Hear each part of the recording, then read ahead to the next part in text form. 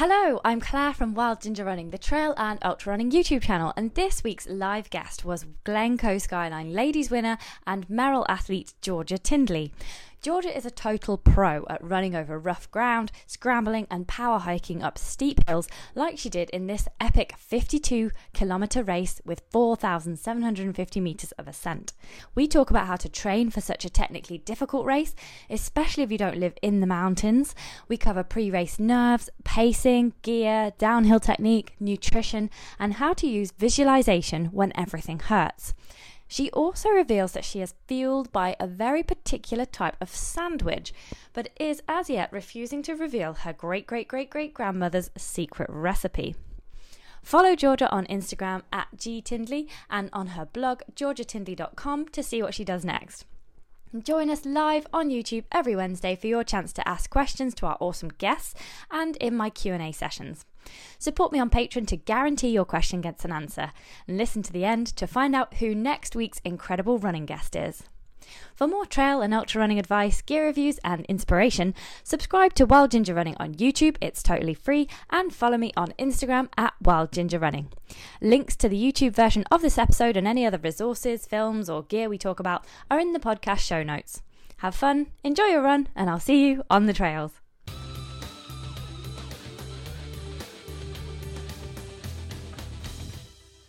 Hello everybody and welcome to tonight's broadcast. I am thrilled to be here tonight with ladies winner of the Glencoe Skyline 2019 and Merrill athlete. It's Georgia Tindley. Hey Georgia, how are you doing? Hi, how are you doing? Yeah, I'm good, thanks. So what have you been up to today on this beautiful sunny day? I'm surprised actually that you've made it in here to talk to us. Yeah, it's been a really nice day up here as well. I went for a little bike ride and I cycled out to a river and I went for a swim in the river and I cycled back again. So it's been a really nice day. Lovely. And you're based in Edinburgh, is that right? No, I'm in the Highlands of Scotland. Oh, so fantastic. Up near Aviemore. Oh, wow, even further north. Oh, right, okay. So you started off in Edinburgh and then you got to the Highlands. Fantastic. Yeah, I'm slowly getting further and further north. Brilliant. That is great. And just I've probably got to ask this question, but just before we get on to what we're going to be mainly talking about tonight, which is Glencoe Skyline, how to train for it, how is the COVID situation affecting you as a supply teacher? So since the schools are closed, I haven't really had any work to do. The schools near here aren't being used for the children of the essential workers, so there's not really much going on. I did a bit at the beginning, helping to prepare people for exams and things like that, but then exams got cancelled, so I've just been living a life of running and cycling and swimming. It's been great. Oh, that is fantastic, but I hear that you're a little bit injured at the moment. What's going on there?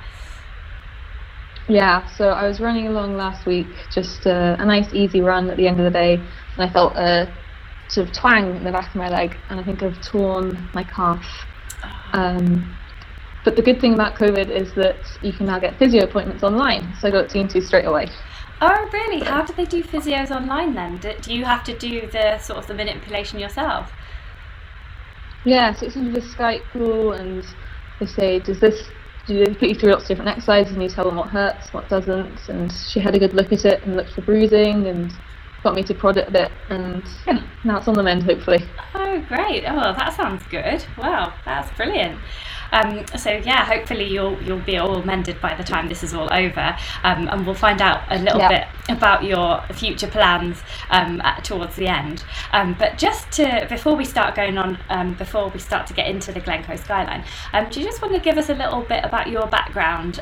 Because it's really interesting that you were born in London and then you holidayed with family in Scotland, and then your grandparents have had a house on the Isle of Lewis. So I can see where the love of the mountains and the outdoors came from, but when did the running come in? Yeah, so I grew up in London and was very much a sort of a London girl, like wasn't particularly outdoorsy or anything, but we always came up to the Isle of Lewis for us on the holidays, so we'd always be up for 4 weeks of the year or so, and I loved it. And I was always kind of begging my parents to move to the countryside. And then I think I started running at school. I was in the cross country club, but that wasn't very hard. It's kind of, if you wanted to be in the cross country club, you were in the team, and that was it. Brilliant. And I didn't do particularly well or anything. In a race of 30, I'd come 25th. But I joined the club when I went to uni, and that's when I really got into it. And maybe my second year, some of my friends were like, "Oh, come running in the Pentlands," which are these hills just outside Edinburgh. And I just fell in love with it. It was so freeing and so exciting as well. It was really snowy that day, which helped. Yeah, oh, that sounds amazing. I've been to the Pentland Hills, and it's really like a wonderfully green and rolling place in the summer. I can imagine it would be really amazing in the winter. And so then you've just got a sponsorship with Merrill as well. Like, how did it go? How did you go from being at uni and just getting into hill running all the way to being a sponsored athlete? I think once I started running at uni, I just got more and more into it and did more and more races. And then the first year that they ran the Ring of Steel race, I went up and did that one, and I ended up winning it. Yeah. And I think from there that just sort of made me feel more confident. And so I started going abroad and doing races there, and gradually just improved over a number of years. Yeah, that's brilliant, because I was there and I did the Ring of Steel that same year, and I remember you winning it, and it was brilliant. You did it in like half the time that I did it in, and I was just like, wow, how do people do this? But I was just reading a little bit of your blog earlier, and you said that you had originally wanted to do the Glencoe Skyline, and you weren't allowed because you didn't have the right experience that year. So you must have been really, really happy when in 2019 that there suddenly an opening came up. So can you just describe the course a little bit to us, and why it appealed to you so much? The course of the Glencoe Skyline? Yeah, sorry, that one.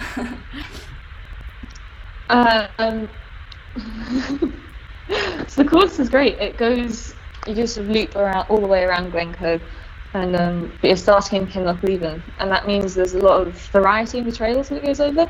So you go along the west a bit, which is quite nice, smooth, gentle running. But then you're also going along the Annahegath and up Curved Bridge. So there's huge contrast in it. But mainly it's just really hard. It is a really hard course, and that's probably what appealed to me. I like a good challenge. Yeah, and there's 2 scrambles, isn't there, on that course as well? Can you just describe them a little bit? Because the first one's quite different to the second one, isn't it? Yeah, so the first one, you go up Curved Bridge, and it's quite early on in the race. So there's still quite a lot of people around. Not that you get in each other way, but it's kind of just reassuring that there's people there. And it's straight up, so you're just climbing up the whole way, and it's really, really steep. And when I did it, it was really, really foggy as well, so you couldn't really see where you were going, which made it, I think it was a good thing. You couldn't look down, even if you tried.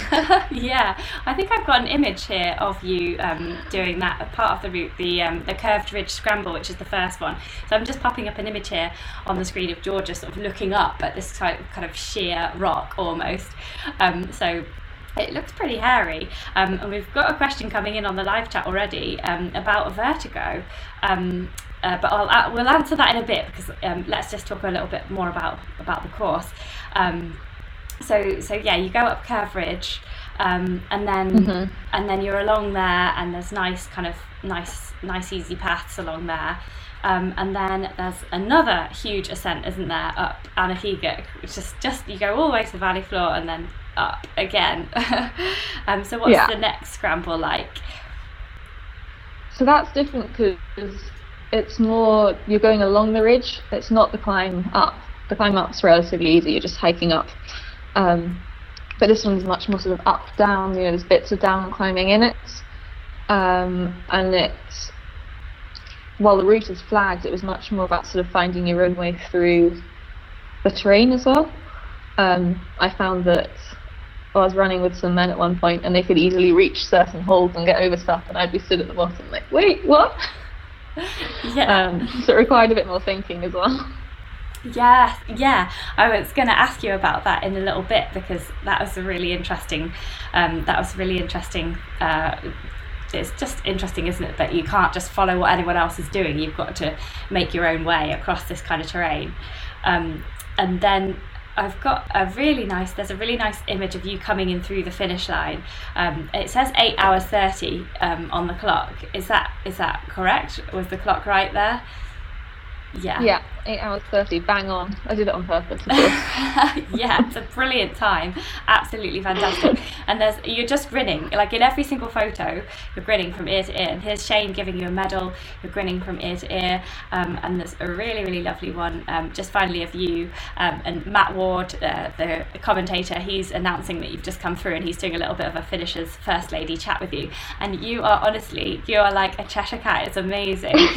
How happy were you? Like, how did you feel at that moment winning the Glencoe Skyline 2019? Oh, I was just totally ecstatic. It was such a nice feeling to. Well, the whole weekend's really special to me because it's the first Sky race I did, and I'd won the VK before, and I'd won the Ring of Steel, and it really felt like I'd worked up to this over a number of years. And then I'd gone in and I'd had a good race, but you're always worried about other people coming up behind you, and you're not confident that you're going to cross the line first until you actually do it. And so at that moment of crossing the line and the realisation that I'd done it and it's all going to be okay, and yeah, just super, super happy. Yeah, it was amazing. It just was so brilliant to see you do that. It was absolutely fantastic because I was up on Annaghega Ridge and I saw you come past. So I didn't see you finish because I was still up there. Seeing you. Yeah, I was like, oh my god, it's Georgia. Hi, Georgia, and you were like, hi, and then you were off. You just had enough breath. So if anyone wants to see a video of Georgia in action, I will put a link in the YouTube description or the podcast show notes, whichever you're listening to this on, and you can watch the film there. And I've done some recce's of Curved Ridge and Annaghega as well, so they can see what you went over and what that race is like. But just before we get into like how you trained for it and things like that, I just want to read to you some really nice comments that have come in on the live chat, because we've got tons of people watching, and lots of them want to say hi to you. Conrad says hello from sunny Michigan. He is over in the United States, and he says nice to see you, Georgia. Ruth Howie's here as well. We've got Mario Tonna, Phil Haddock as well. Nigel Barnett says hello. Guy Greytrex says Georgia is amazing. #1 fan there. That's fantastic. And Ruth Howie said she was one of the spotters looking for the First Lady at Glencoe Skyline, and she couldn't believe the speed that you were flying down the pike track. She said you were just awesome to watch. And and everyone says that they like how you were smiling in all your photos. And John Nyston is here as well. He says evening to us both and enjoying the chat so far. So that is fantastic. Thank you for watching, everybody, and thank you for joining us, Georgia. Now we're on to the training questions. So could you just give us a kind of a little, like a nutshell overview of how you trained for it? I know it was like a last minute thing, but you must have been fit, mustn't you? So what's your kind of typical weekly mileage and ascent, and how much hills and rough terrain do you put in there? So if I'm building up to a race, the weeks before the race will be about 90 kilometres. So not massive compared to what some runners do, but that's with over 3,000 metres of climb as well. So that kind of takes it out to a bit. Yeah, 3,000 metres of climb is a lot. Well, it's easy enough to do here. Actually, it's probably more difficult to not have that climb when you runs around here, because you go out the door and everything's just up and down, up and down. And you need that, don't you? Because most of that. The Glencoe Skyline is like 4,750 metres of ascent just in the 52 kilometres of the race. So you just need that, don't you? Yeah, and it's something that there are ways around it, but the best way to train for climbing is to just go out and do it. So most of my training is on trails. I don't really do anything on the roads, and then a small portion of that will just be completely off-road, wading through bogs and bashing through heather and trying to find my way through places. That sounds fantastic. And so it's really good fun. Yeah. And so you've got like 90 kilometres a week ish and kind of like 3,000 metres of ascent ish every week.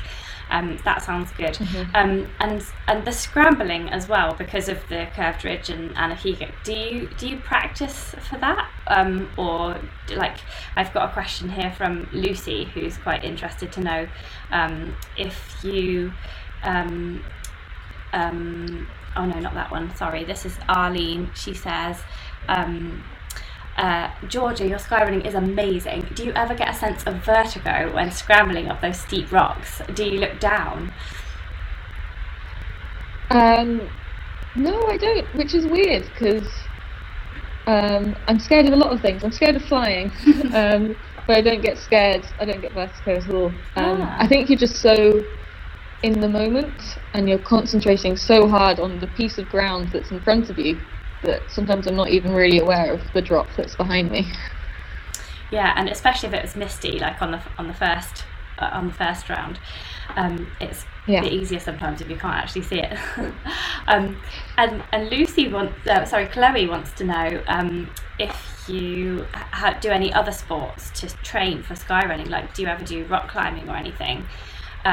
She's asking this because her 18-year-old is a fell runner, and he wants to get into mountain running championships and have a go at this kind of thing.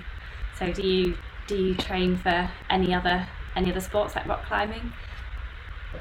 I don't really do any climbing, but I definitely think it'd be an advantage if you did, especially for a race like Glencoe, or if you go out and do something like Tromsø as well.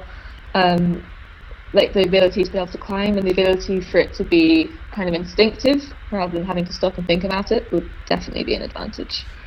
But I just stick to doing a bit of cycling. So I go out on the road bike and I do some mountain biking as well. And in the winter, when there's snow, which is not as often as I'd like, I do a bit of skiing as well. Ah, nice. You're a little bit of a Kilian Jornet and Emily Forsberg going on there.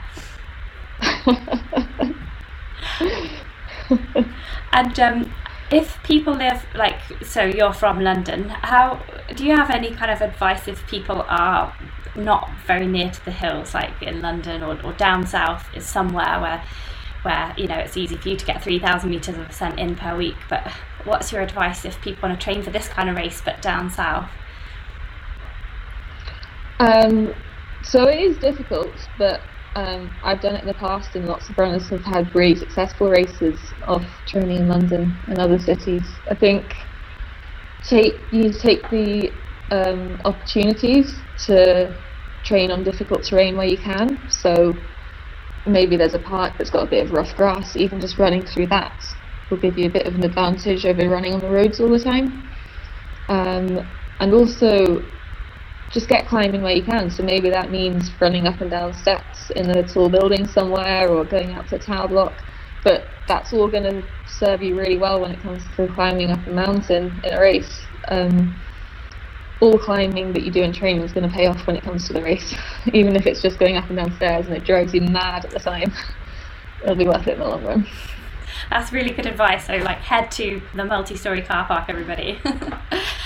Yeah. And so I suppose also, if you can't get to the hills, there must be some kind of other strengthening exercises that you can do. And I know that during lockdown you've been paying more attention to doing stuff that you think you should be doing more of, like strength and conditioning.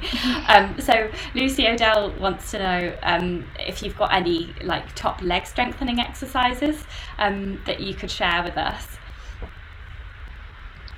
So this is something that I haven't been doing as much as I should, but what I have been doing is a lot of lunges with weights and a lot of split squats as well. What's a split and also just squat? stepping down off things. It's like you have like you squat on one leg and then you have the other leg up behind you on a chair or something, and then you just squat down like that. Oh, okay. So one leg's So you're doing a single-legged squat and your other leg is on the chair behind. Like, yeah. Yeah. Okay. Yeah. I think I know what that is. Kind of difficult to explain. Yeah. Yeah. I'd do a demo, but I've got these headphones in. Yeah. Yeah. So lunges with weights and split squats and sorry, you were saying. Yeah. And just I've piled up some spare tyres in the garage, and just stepping up and stepping down onto those a lot as well with weights again. Oh, right. So like a few tyres, or just like up, down one tyre? Or have you made a mountain of tyres? Not a mountain of tyres. I think there's 2 or maybe 3. Enough that I can like step onto it without having to jump or anything. Brilliant. So you've kind of created your own small step machine in the garage.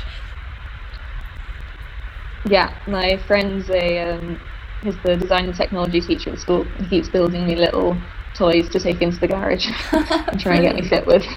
That's brilliant. I suppose if you've got like a bench in your garden, that equally could serve as a step, or just your stairs in your own home. You can do that. And I like the way that you said you did it with weights, because I think people sometimes forget that they can make the thing harder. They don't just have to do it loads and loads of times. And so do you do a certain number of kind of sets and reps, or do you just go for like, say, 10 minutes up and down? How do you sort of work a bit of a leg strength routine? So I normally do it in sets, so maybe like 3 times 20 or something like that, with a big break in between. I'm trying to learn Spanish in lockdown as well, so I do a set, go on Duolingo, do some Spanish in my recovery, and then go back and do another set. Oh, fab. I thought you were going to say that you counted in Spanish. You were like, 1, 2, 3, blah, blah, blah, blah. I know, but I should be doing that. Yeah. Yeah. And just got a question about the weights on the live chat. Kurt Steege from the USA says, do you do this with hand weights, or do you use a weighted vest? I do it with hand weights, because that's what I've got, but equally you could do it with weighted vest, or you could just put on a rucksack and put heavy books in it. You know, if you're at home and you haven't got anything to hand, you can always improvise something, I think. So yeah, just make the most of what you've got. Yeah, you could totally fill up a backpack with water bottles or books or anything heavy, couldn't you? Yeah. That's super good advice. Everyone is so pleased with this, but they want more. So Lucy O'Dell has a second part of her question, which was, how did you learn to run so fast on the downhills on rough terrain? So she says she's afraid of falling. She doesn't have a lot of confidence. She just really thinks that she'll fall, and she says it's really holding her back. And equally on the live chat, we've got Kurt Steege saying that he wants to, that the bane of his life is running downhill because he thinks he's a scaredy cat. And then Tim Brennan says, any tips on getting better at technical downhills as well? So yeah, have you got any thoughts on that? Like, does it come naturally to you, or did you have to learn it like everybody else? I think it used to come naturally to me, and then I had a fall. Nothing awful, but like I just hurt my knee quite badly, and that knocked me back a bit. So it's something I've had to work on. I've also, a while ago, had quite weak ankles, and I was always worried about spraining an ankle or something. And the best tip I had for that was that when you're running downhill, make sure you land on the forefront of your foot. So if you're coming downhill and you land on your heel and something goes wrong, you're much more likely to twist it. But if you're landing on your toes, it'll you can then sort of adapt without spraining your ankle. And the other thing I find really useful is to look ahead. So if you're looking 3 or 4 meters ahead, and then you can see what's coming up, it feels really scary because you're not looking at what you're actually on top of, but your brain's surprisingly good at seeing what's a few meters ahead, taking it in, sending the message to your legs, and then yeah, it just makes it all flow much, much better. Yeah. But also my other tip would be that it is something that you need to practice. Even if that's just finding a grassy bank and saying, I'm going to run down this as fast as I can for 30 seconds, and doing that every time you go out or something. And if I'm doing a descent and it's not going well, and I can feel that in my head I'm kind of psyching myself out, I'll just stop and look around for a minute and then just restart it. In training, not in races. Yeah, in races you're probably just like, go. Yeah. But yeah, if you do it in training and you just think it isn't going well, I don't know what I'm doing, before you get flustered and start overthinking it, just stop, look at the view and reset. That is a really good tip as well. And some people, like fell runners and people like that, they often say you have to turn the brain off. And then I spoke to somebody else, Holly Page or someone like that, who said, no, you absolutely have to concentrate a lot. So where do you stand on the turning the brain off / concentrate a lot when you're doing really technical downhills? I think I used to be the turning the brain off count, and then I hurt my knee and I sprained my ankles, and I'm like, no, you really do need to think about this. You need to think about it a lot. I think the mental exhaustion after a descent is often as much as the physical exhaustion. Yeah, and so do you have a preference? Do you like going up more or down more? Like, is one harder for you than the other? Definitely prefer going up. Yeah, I love going uphill. That's definitely my favourite. Awesome. That's amazing. So do you tend to overtake people on the way up then, rather than the way down? Yeah, so it's normally overtaking people on the way up and then trying to cling on and not lose too many places on the way down. Yeah, it's hard, isn't it? You've put all that effort in going up, and then someone can just, it doesn't take as much effort physically necessarily to run down. It's like, yeah. And they always make it look so easy when they come flying past you, and you're like, why can't I do that? Yeah. Yeah, well, hopefully everybody will be a little bit faster now thanks to your amazing advice, and that's been super useful. And we do have a request about your gear. So Guy Greatorex would like you to talk him through your shoe collection, or just recommend your favourite shoe. Because he didn't actually know that Merrell did trail running shoes. So now that you're sponsored by Merrell, let's use this wonderful opportunity as a great plug for their shoes. So yeah, tell us a little bit about your Merrell shoes. So I've actually got a couple of them with me. This one is my favourite shoe. It's the Skyfire shoe, and this is the one that they've designed specifically for sky running. So it's got a really good grip on the bottom. I think they've called it Quantum Grip. Oh, Quantum Grip. Yeah, I know, it sounds pretty cool, doesn't it?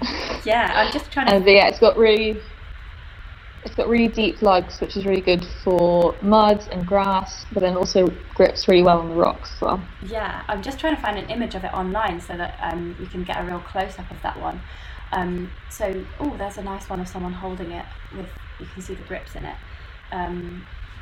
The Skyfire one, there we go. So how long have you been wearing these shoes for then? I've been wearing these since last October. Yeah. That's when I got my first pair, yeah. And yeah, I really like them. Yeah. They're quite lightweight as well, and the material on the top's super breathable, so you don't get too hot, which is nice. Not really a problem in Scotland, but... Yeah, but today, yeah. But today they'd be great. Yeah, they would. I've just found a picture of them, so I'm just going to pop them up on the screen here so that everyone can have a look at them. These ones say they're Gore-Tex on the side. Have you got the Gore-Tex versions or the non-Gore versions? No, I haven't got the Gore-Tex ones. Yeah. Now they look like they've got a nice amount of grip there, but not kind of overboard, so you can do a mixture of terrains in these. Yeah, they look really good. I didn't know that they... Yeah, I use them for everything at the moment. So I use them for like trails and even a little bit of roads, and then I use them for going up into the mountains as well. They're super adaptable, which is really good. Yeah, and so are they quite cushioned? Do you know what the drop is and things like that on them? It's a 4mm drop, and they are quite cushioned compared to some other ones that are out in the market. They are quite cushioned, yeah. But not excessively so. You can still feel the ground beneath you. Yeah, they look like a kind of a middle ground between like super minimal. Because I know that Merrell did go for the whole minimal thing a few years back when the barefoot craze was all was about. But these look really good. So yeah, so Merrell make other clothes as well? Do they make kind of specific sky running clothing as well, or do they just make kind of normal trail running clothing which is suitable for sky running? Yeah, so just normal trail running clothing. They haven't really said anything specific to sky running yet, but I think they might be doing it in the next year or so. I think they're going to try and widen their range in the future as well, because they've got this and they've got another shoe as well. but they're going to try and develop more models over the next few years. Yeah, we've got some comments here on the live chat. People are loving the shoes. Apparently there's some cool orange ones as well, apparently. Yeah, I wore them too much and they fell apart. I'm gutted. I really like the orange ones. Oh, so they sent you 2 pairs and you ruined one? Yeah. Yeah. I hope you went a good long distance in them before they were ruined, because otherwise that is not a good advert for a shoe. They lasted me from October until March, so okay, on every run I did. Oh, that's pretty good, isn't it? That's probably a million miles, isn't it? And Guy Greatorex, who actually asked the question, he says they look great and he's really happy that you showed them to us. And Kurt says they look like kind of old school, like the design, and Philip likes the look of them as well. So yes, thank you for sharing the shoes. No problem. And Kirsten Bruce has joined us on the chat, and she says, funnily enough, she was not aware of this kind of race, so skyrunning, before she stumbled onto the end of the Sky Race in 2019 while she was walking the West Island Way, and now, yeah, so she probably saw you in action, and she says now she is an aspiring long distance runner. So yeah, it's great to hear. More people should be doing it. It's great. Yeah. And lots of other people with some more shoe chat. Marseille says they look quite basic and simple. And then Kurt Siege must be Googling all Merrill's shoes, because he says the Banshee ones look really pretty wild. Have you seen those ones? I think I've got a pair of them, yeah. I haven't got them here, but yeah, they're really good. I like them as well. I use them for shorter runs. Yeah. Like just the morning 5k or something. I'll use them for that. Yeah. Are they like a more racy pair then, like a thinner type profile? They're just more lightweight, like going back to the barefoot stuff that Merrill does quite a lot as well. They still do a lot of those shoes, but they're not specific to skyrunning. So I've got these ones, but aren't those. These are I'm not sure what they are, but they're a 0 drop one. Yeah. And I use them for like just going out for a really easy 5k before breakfast or something like that. And because they're so minimal, it makes me run slower, which is good, because sometimes I'm running and I know I should be going slower, but I'm having too much fun. So these force me to slow down. And is that because you're sort of feeling the ground underneath and you want to try and be lighter on the foot? Yeah, and you just got to think about your form and the way that you're running a bit more as well.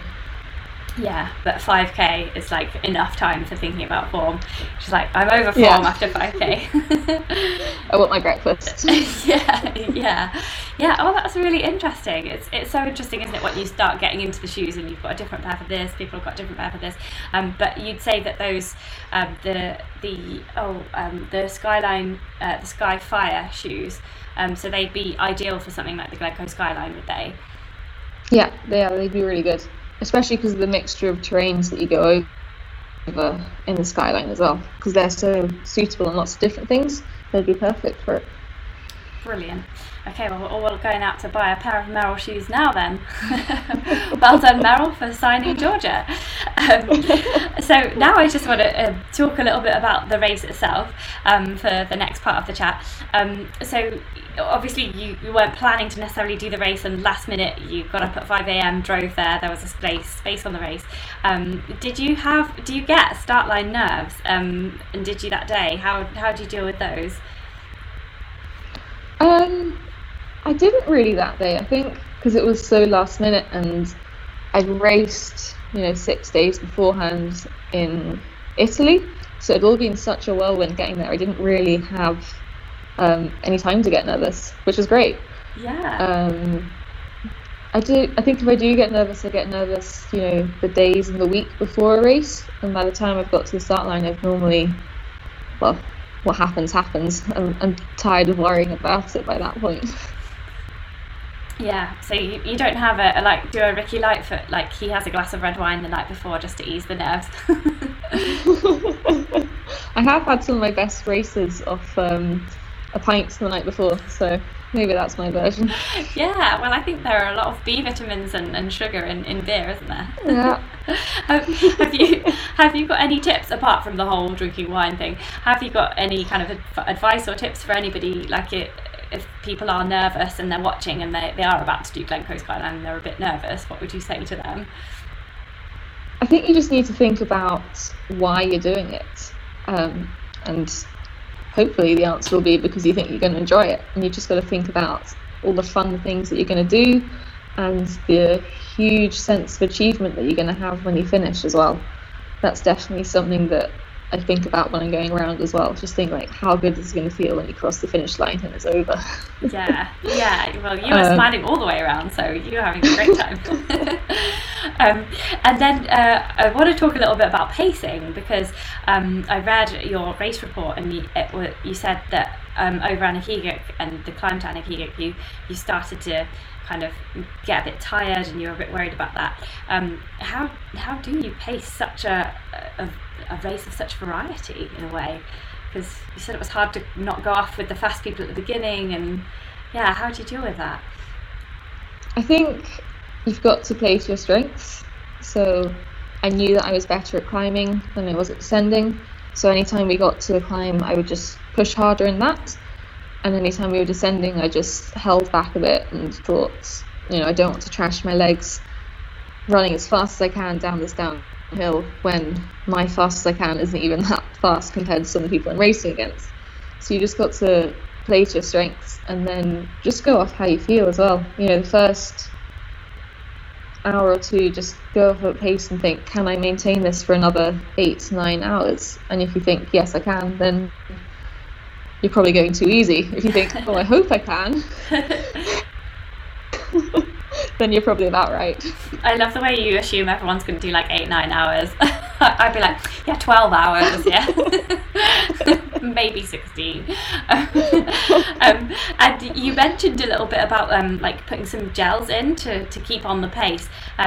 What do you eat on this type of thing, like on sky races, and when do you eat it as well? So the shorter sky races, I've always just used gels. I use Talk gels, which are my favourite. I've tried a lot of different ones. They're my favourite, probably because I've got a sweet tooth and they're all like lemon drizzle cake, cherry bakewell. It's delicious.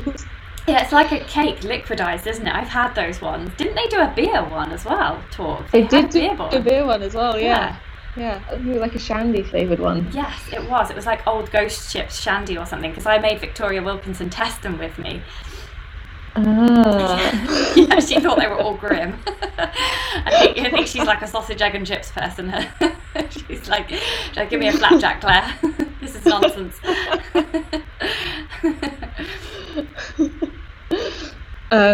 So I just have a gel and I try and take one on every 45 minutes. And then for the longer races, until this year, I would always try and take on some real food as well. So I would take, when I went out to Tromsø last year, I made some marmalade sandwiches back in Edinburgh and then flew out with them in my rucksack and ate them halfway around. Like Paddington Bear, lovely. Like Paddington Bear, yeah. Under the hat, like. Yeah. Yeah. Like, it's time for the marmalade sandwich. But this year I switched over to just using gels, and I did have an emergency sandwich with me, but I didn't need it. Was it marmalade? It was marmalade. Lovely. So, do you make your own marmalade? Because I know that you've been foraging and baking in lockdown. Do you also make marmalade? Yeah, I make my own marmalade. It's a family tradition. It's my great aunt's recipe. And we all make our own batches of marmalade, and it is, in my opinion, the best marmalade there is. Oh wow! Do you ever do anything fun with it, like put whiskey in it, like a Scottish version? Oh, I haven't, but maybe I should experiment. Yeah. Yeah. Oh, so you're presumably not allowed to reveal the secret recipe of your great a million times great grandmother. It's top secret, I'm afraid. Top secret. Fair enough. So you mainly eat gels and then some real food, so marmalade sandwiches. That's brilliant. but presumably in all these races there is going to be difficult times. There's going to be tough patches, and there's going to be times when you are not smiling, although I don't think that happened in Glencoe Skyline, judging from the photos. And it's just really hard. How do you keep going when you're really tired and everything just really hurts? I think often before a race I've done a lot of preparation, so I've thought about how painful it's going to be, so when that happens I'm not caught off guard. Like, I know that it's going to happen at some point in the race, and I think like I said earlier, think about why you're doing it. So think about the fact that you enjoy it and you're lucky enough to be able to do it, which is helpful, and think about the relief you're going to feel when you get to the finish line as well. And the beer that you can drink as well, most and fun. The beer, yeah. Because we do have a question from Paul Hamilton here, who says he must have been reading some blog that I haven't read yet, but he says apparently you have suggested that visualising the pain helps you manage the pain. Can you explain a little bit more about what you mean by this? So I think that kind of goes to what I was saying about thinking before a race and the days before a race, thinking about how painful it is going to be. I often think back to a race that I've done before. So the Three Peaks a couple of years ago, or the World Champs last year, and I think about how awful I felt in that. And then you think about the fact that actually you pushed through it and you got a good result in the end. So this helps you to prepare for things like how hungry you're going to be, how tired you're going to be, how thirsty, if your legs start cramping. You're prepared for all of that. So when it does come along, it's not a shock, and then you've kind of used to it already because you've been thinking about it happening for a few days. So yeah, I think that helps a lot. That's really interesting, because I know that like athletes like like Courtney Dauwalter, and a lot of the American athletes, they talk about this pain cave, don't they? So it's interesting to me that you sort of visualize that pain cave before you even get to the race, to sort of pre-pain cave yourself. Pre-pain cave, yeah. Yeah, that's really interesting. Just like some extra pain. Yeah, I just want extra pain. I know. I think for me, I'd be like trying to think about all the reasons I would not want to be in pain during the race, and all the things I could do to minimise the pain. Whereas you're like, no, full on, I'm going to experience some pain. Let's just bring it on. Let's visualise this. That's really good advice. I think I haven't really heard anyone say that before. So that's fantastic. And I do need to read you some of this. The live chat is everyone's very excited by the beer. So Kurt says, a few beer drinking lady trail runners. First Camille Herron, because we had Camille Herron on last week, and then Georgia. I sense a trend. I may have to up my game. And then Nigel Barnett says he agrees. A pint of Guinness the night before a race and 4 pints afterwards. And John just says the more beer the better. So I don't know how that's going to go. So yeah, and I know the Shandy gels. Oh, Shandy gels. Mark it there. Yeah, and apparently beer's full of iron. And everybody wants your marmalade recipe now. And it's a secret, everybody. And Chloe says she loves marmalade on English muffins, and she just bought a jar today. Yes. Lucky her.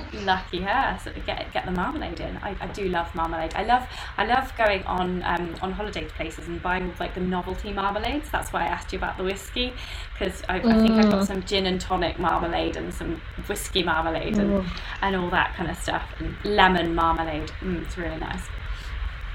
We were getting through the marmalades too quickly in my house, because my housemate really likes it as well. And we kept going to the fridge and be like, where has the marmalade gone? So a few weeks ago, I got 2 jars. I labelled one George's marmalade and one Richard's marmalade, so you can see who eats it the quickest. Yeah, you'll have to hide yours though, like in a cupboard. Yeah. Otherwise, I'm worried he's going to secretly dip into it. Yeah, he is. You're going to have to put a lock on that marmalade. Combination code. You can get a jar with a safe. Put it in a safe in the fridge. Yes. Yeah, we've solved it. There we go. Oh, Arlene M says, how about marmalade and peanut butter? Ooh, I don't know if she means like a fusion in the jar, but I would say I have done peanut butter with marmalade on top when I couldn't find jam once. It was very nice, and I now do it even more often. Oh, I experiment with that as well. Yeah. And Kurt says, we don't need the recipe, we just need you to give her a jar for the competition every month.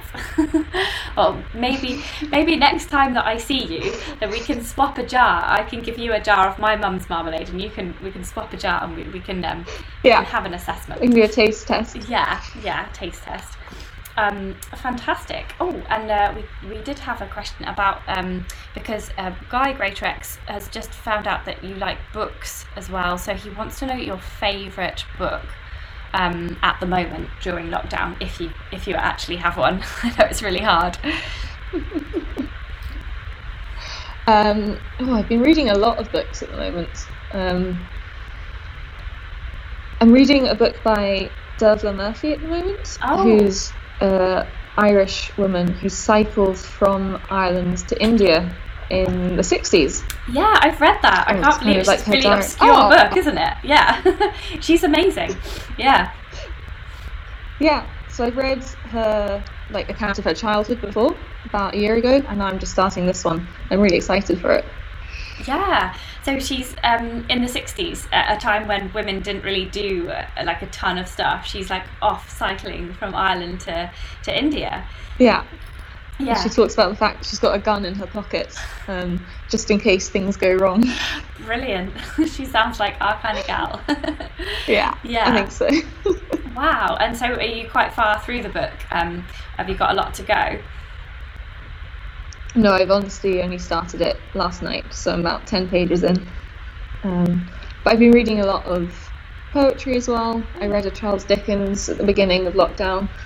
All sorts of stuff. All sorts. I'm reading books that I might like to teach one day as well. So. Yes, yeah. That sounds very, very educational. And I also wonder, do you like reading, or do you read a lot of running books at all? I don't. I think for me, my two hobbies are running and reading, and I like to keep those as separate things. So, if I feel like I'm all run out, I can go read a book and it's something different, and vice versa as well. So yeah, I don't tend to read very many running books.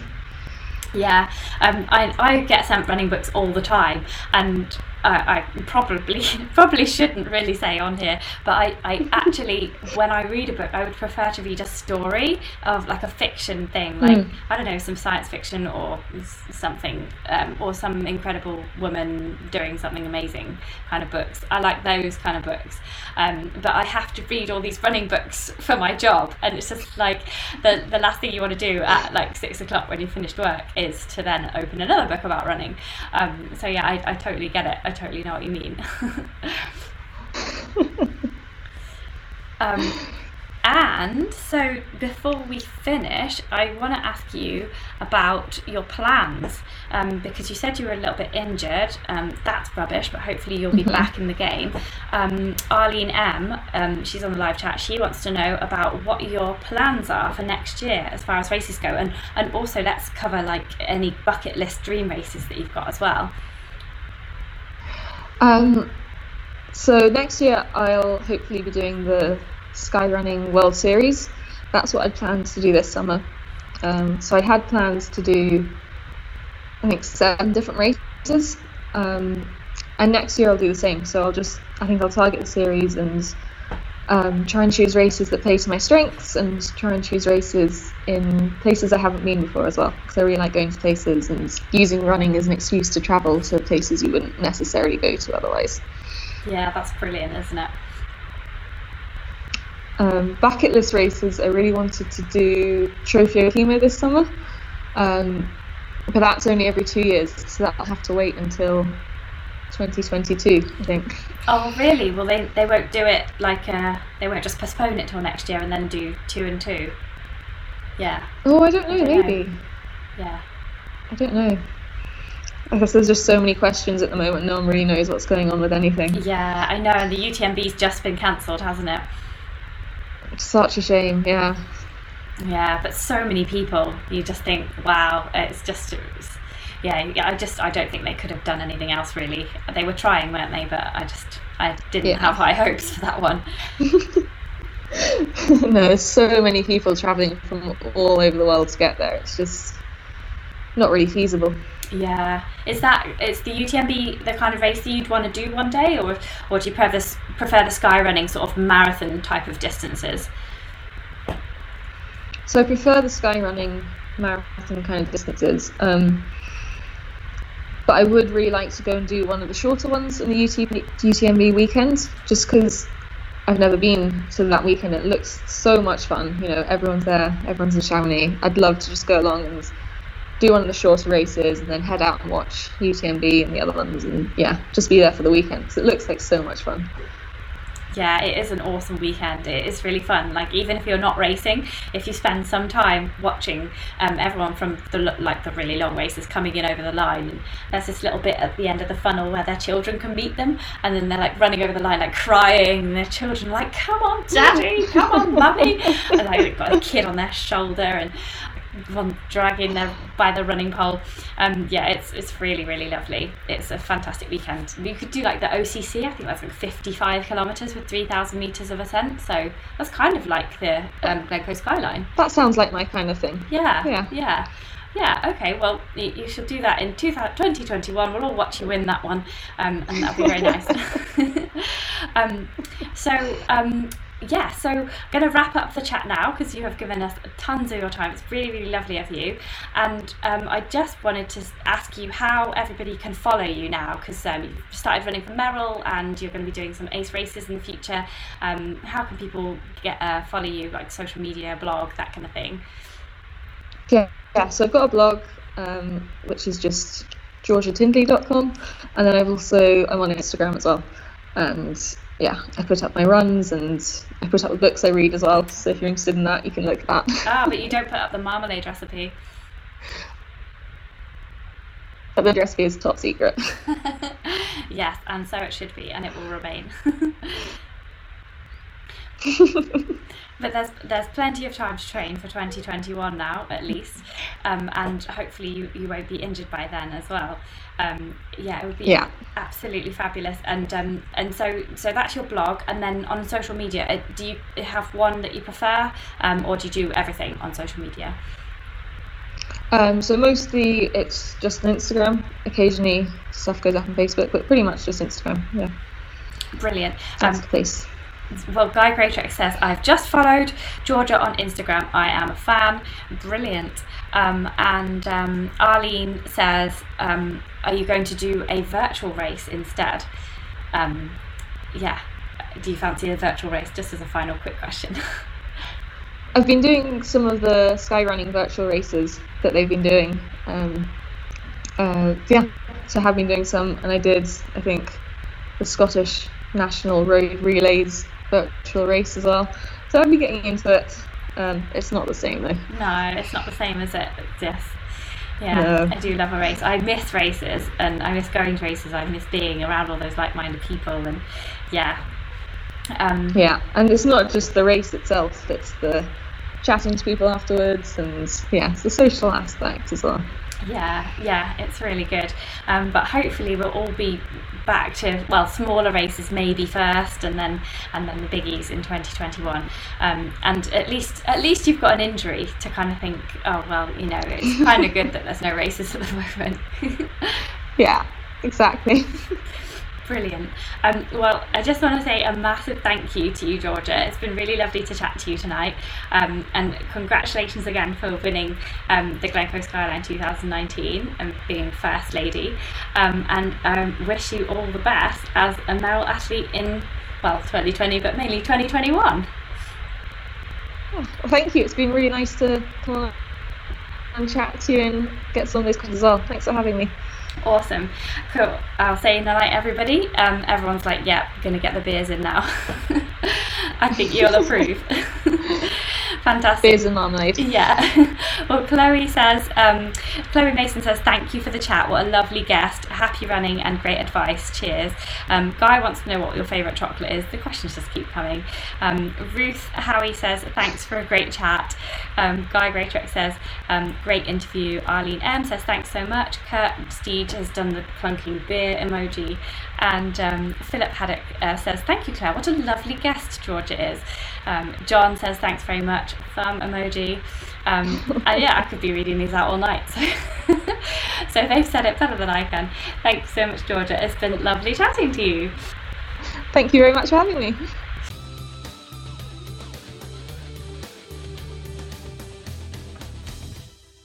Thanks for listening all. Isn't Georgia lovely? She gave some excellent advice, and it was great to see those Merrell Skyfire skyrunning shoes too.